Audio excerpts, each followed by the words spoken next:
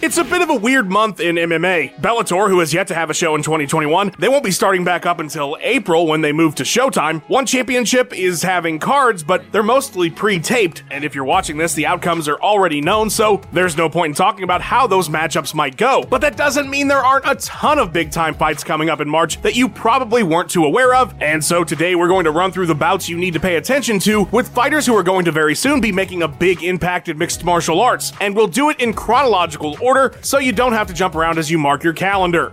I'm Tommy from MMA On Point, and these are 10 under-the-radar fights you need to watch in March. Number 10. Uros Medic vs. Alan Cruz, UFC 259.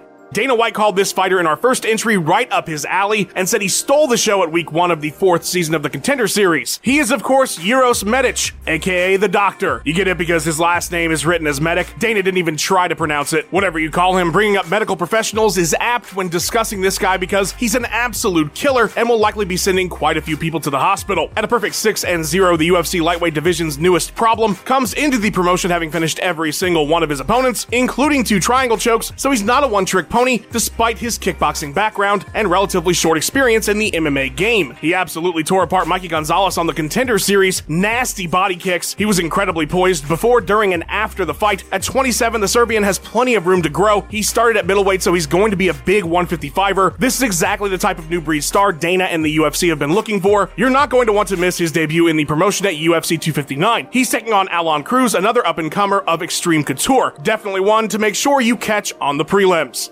Number 9. Carlos Ulberg vs. Kennedy Nzechukwu, UFC 259.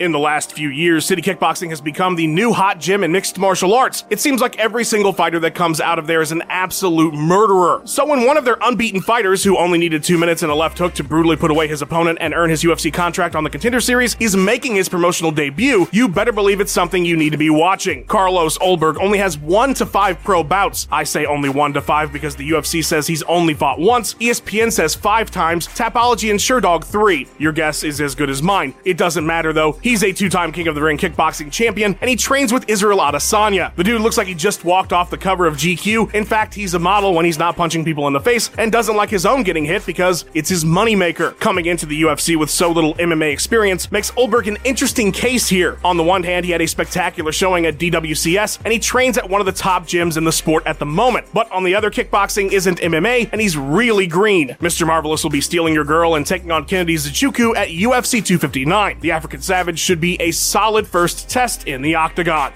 Number 8. Abdusalam Ulukhubanichev vs. Rolando D. Brave CF 47. We've got a ready-for-primetime player who is heating up in Brave CF. You may very well be seeing Abdusalam Ulukhubanichev on your television screens in the coming months in Bellator or the UFC, but in the meantime, he's got some more ass-kicking to do in Bahrain. Kubanichev is the top male talent out of Kyrgyzstan and got people taking notice during his recent 8-fight win streak. He scored 3 finishes in his last 3 bouts for Brave. At 17-3, he absolutely has the experience to make an impact immediately in a major promotion. His style is very fan-friendly. He wants to get into the shit and throw wild shots. He's going to take the fight where it leads him, and he can with his wrestling, but Abdusalam's game is blood and guts all the way. He's not quite reached the Brave title picture just yet, but a win at their March 11th show will likely do the trick, as he's taking on UFC vet Ronaldo D, who was coming off a win last year over the promotion's 2019 breakout fighter John Bruin. Hovering between lightweight and welterweight, with the win here, Kubanichev is likely to get the call-up, and if not a title fight, which would definitely warrant a move up to the big time should he succeed. This is a performance you're going to want to check in on this month at Brave CF 47.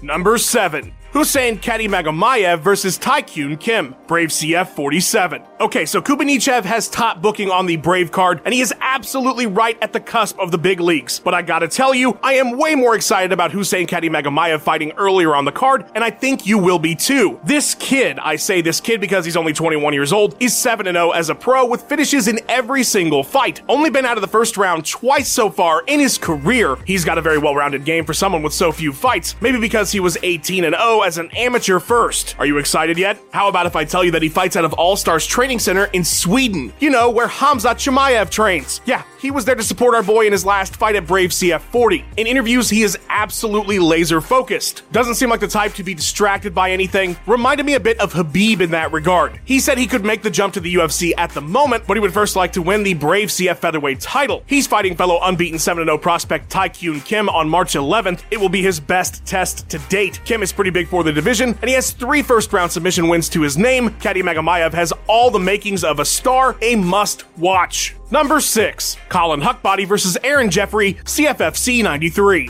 If you had one shot or one opportunity to seize everything you ever wanted in one moment, would you capture it or would you opt to wait until you're actually ready for that thing? Because that's what Colin Huckbody did, and it makes him pretty goddamn interesting. Huckbody was good to go. He got a first-round arm triangle choke on the Contender Series in August of last year. Earned his contract. Every fighter's dream. The big time. The big show. His UFC debut. But the 26-year-old didn't feel like he was ready. He'd been training small time in Minnesota. He only had 9 pro fights. He was able to assess himself and say, I need some work before I get to the UFC, because as we all know, if you're new and you struggle, you probably aren't going to be there long. So Huckbody told the UFC he was going to earn his way into the promotion again, moved out to Arizona to join the MMA lab, and got to work. He started by winning the CFFC vacant middleweight title via KO/TKO in December, and now he'll be defending that title against fellow 9-2 prospect Aaron Jeffrey at CFFC 93 on the 12th of March. With 7 finishes in his 9 wins, and the incredible self-awareness to wait for the UFC after he already earned his way in, you're going to want to keep an eye on Colin Huckbody. Number 5, Morgan Charrier versus Jordan Vucenic, Cage Warriors 122.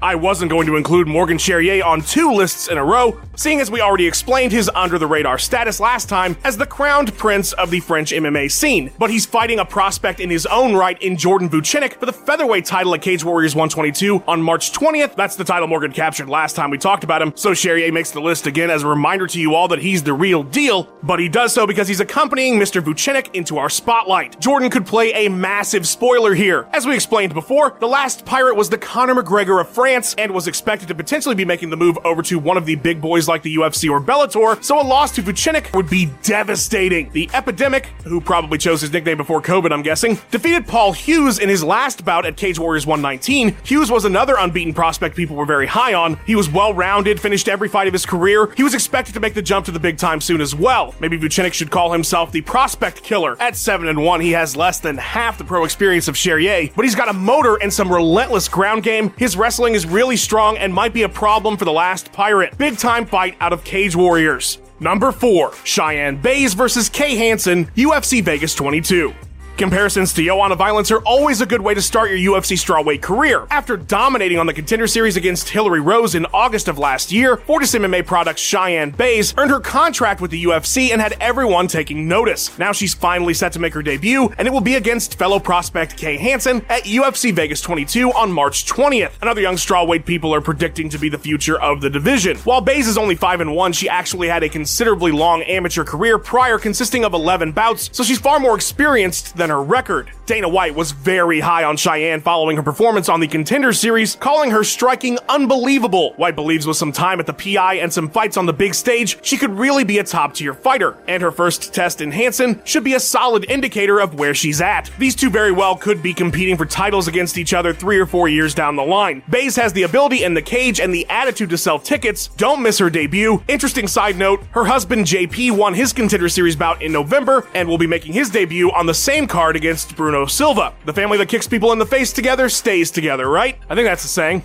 Number 3, Roberto de Souza versus Kazuki Tokudome, Ryzen 27. Anytime a standout from the grappling world is able to implement striking effectively in mixed martial arts, there's going to be a buzz about them. And Roberto de Souza at 10-1 is starting to get people's attention because his last 3 victories have been secured with his hands and not his Brazilian Jiu-Jitsu pedigree. As a grappler, de Souza is incredibly accomplished, winning a whole host of major tournaments. There's not a question about whether he'll be a legit threat on the ground for any future opponents, but we've seen plenty of hot prospects from the grappling world fall falls short in MMA because they just can't seem to put the rest of it together. That doesn't appear to be the case with De Souza thus far, and with only 11 fights, there's still a ton of room to grow. Roberto is fighting Kaz Tokudome at Rizin 27. It's a solid test for the up-and-comer because he's got 3 times the experience, including time in the UFC, 1, and Pancrase. De Souza thus far in his career has a knack for getting the job done fast. He scored a finish in every single victory, and he's only seen the second round once. He's constantly looking for the finish. Expect fireworks at Rizin 27 on March 21st. Number 2. Felipe Froes vs. Magomedrassil Hasbulev, ACA 120. When media analysts have been calling for the UFC to sign a fighter for over 5 years and say he's one of the best talents unsigned by a major promotion, it's truly baffling it hasn't happened, especially when you consider the type of talent the UFC takes a chance on today, as well as Nova União's track record with bad motherfuckers in the smaller weight classes. Hello Jose Aldo and Renan Barão. Felipe Froes seemingly has all the pieces, and he's only 29 years old, so it's not like there aren't plenty of good years left in his prime. With 20 career wins, he'd be entering one of the major promotions with a wealth of experience, and he's shown in Shooto Brazil and now the ACA that he's not just ready for the bump up, he's ready to hit the top 10. His opponents in the promotion have had a combined record of 43-4, so he's not fighting scrubs, but he's managed to capture the organization's featherweight title, and he will be defending it at ACA 120 come March 26th against Magomedrassil Hasbulev. Froes is the best overlooked 145er in the sport today. Watching his Aldo-like game is definitely worth your time. When he suddenly pops up somewhere else, you can say you knew him when. 25 fights into his career. Number 1. Luana Pinheiro vs. Randa Markos, UFC 260. When people are saying Ronda Rousey and your name in the same breath before you make it into the UFC, you're probably doing something right. Brazil's Luana Pinheiro absolutely burned down Stephanie Frosto in November at the Contender Series with a vicious combo that put away her opponent at 2:48 of the first round. That marks her 6th first-round finish in a row. All of her wins have come in round 1. She enters the UFC at 8-1 and is being paired with strawweight mainstay Randa Markos. You can tell the UFC is high on her because of the opponent's selection. Markos is a well-known name in the division with some really solid wins, but she's lost 4 of her last 5. It looks like to me the UFC is hoping to get a big-time debut out of Pinheiro to kickstart her run in the promotion. The judo black belt's being called Brazil's Ronda Rousey by some because of her, well, judo background and the fact that most of her fights only last a few minutes if that. But with all due respect to the pioneer Rousey, Luana's game is very well rounded already as she enters the promotion. She's got a strong grappling game all around, she can wrestle, she can toss you, she'll sub you on the ground, but she's got some solid striking as she demonstrated on DWCS. She's absolutely one to watch. Don't miss her debut. Huge shout out to Max Randall for editing this video together. Follow him on Twitter at Max_Randall. A big thank you to Ben Rosette, who provided that sweet tune you heard in the intro. Check out his music by clicking the link in the description and go give him a follow on his Instagram and Twitter page at Ben Rosette. Thanks for watching. Please give us a like and subscribe. We've got 3 new videos or more for you every single week. Let us know what you thought of the video in the comments below. Follow On Point MMA on Twitter, and have yourself a wonderful day.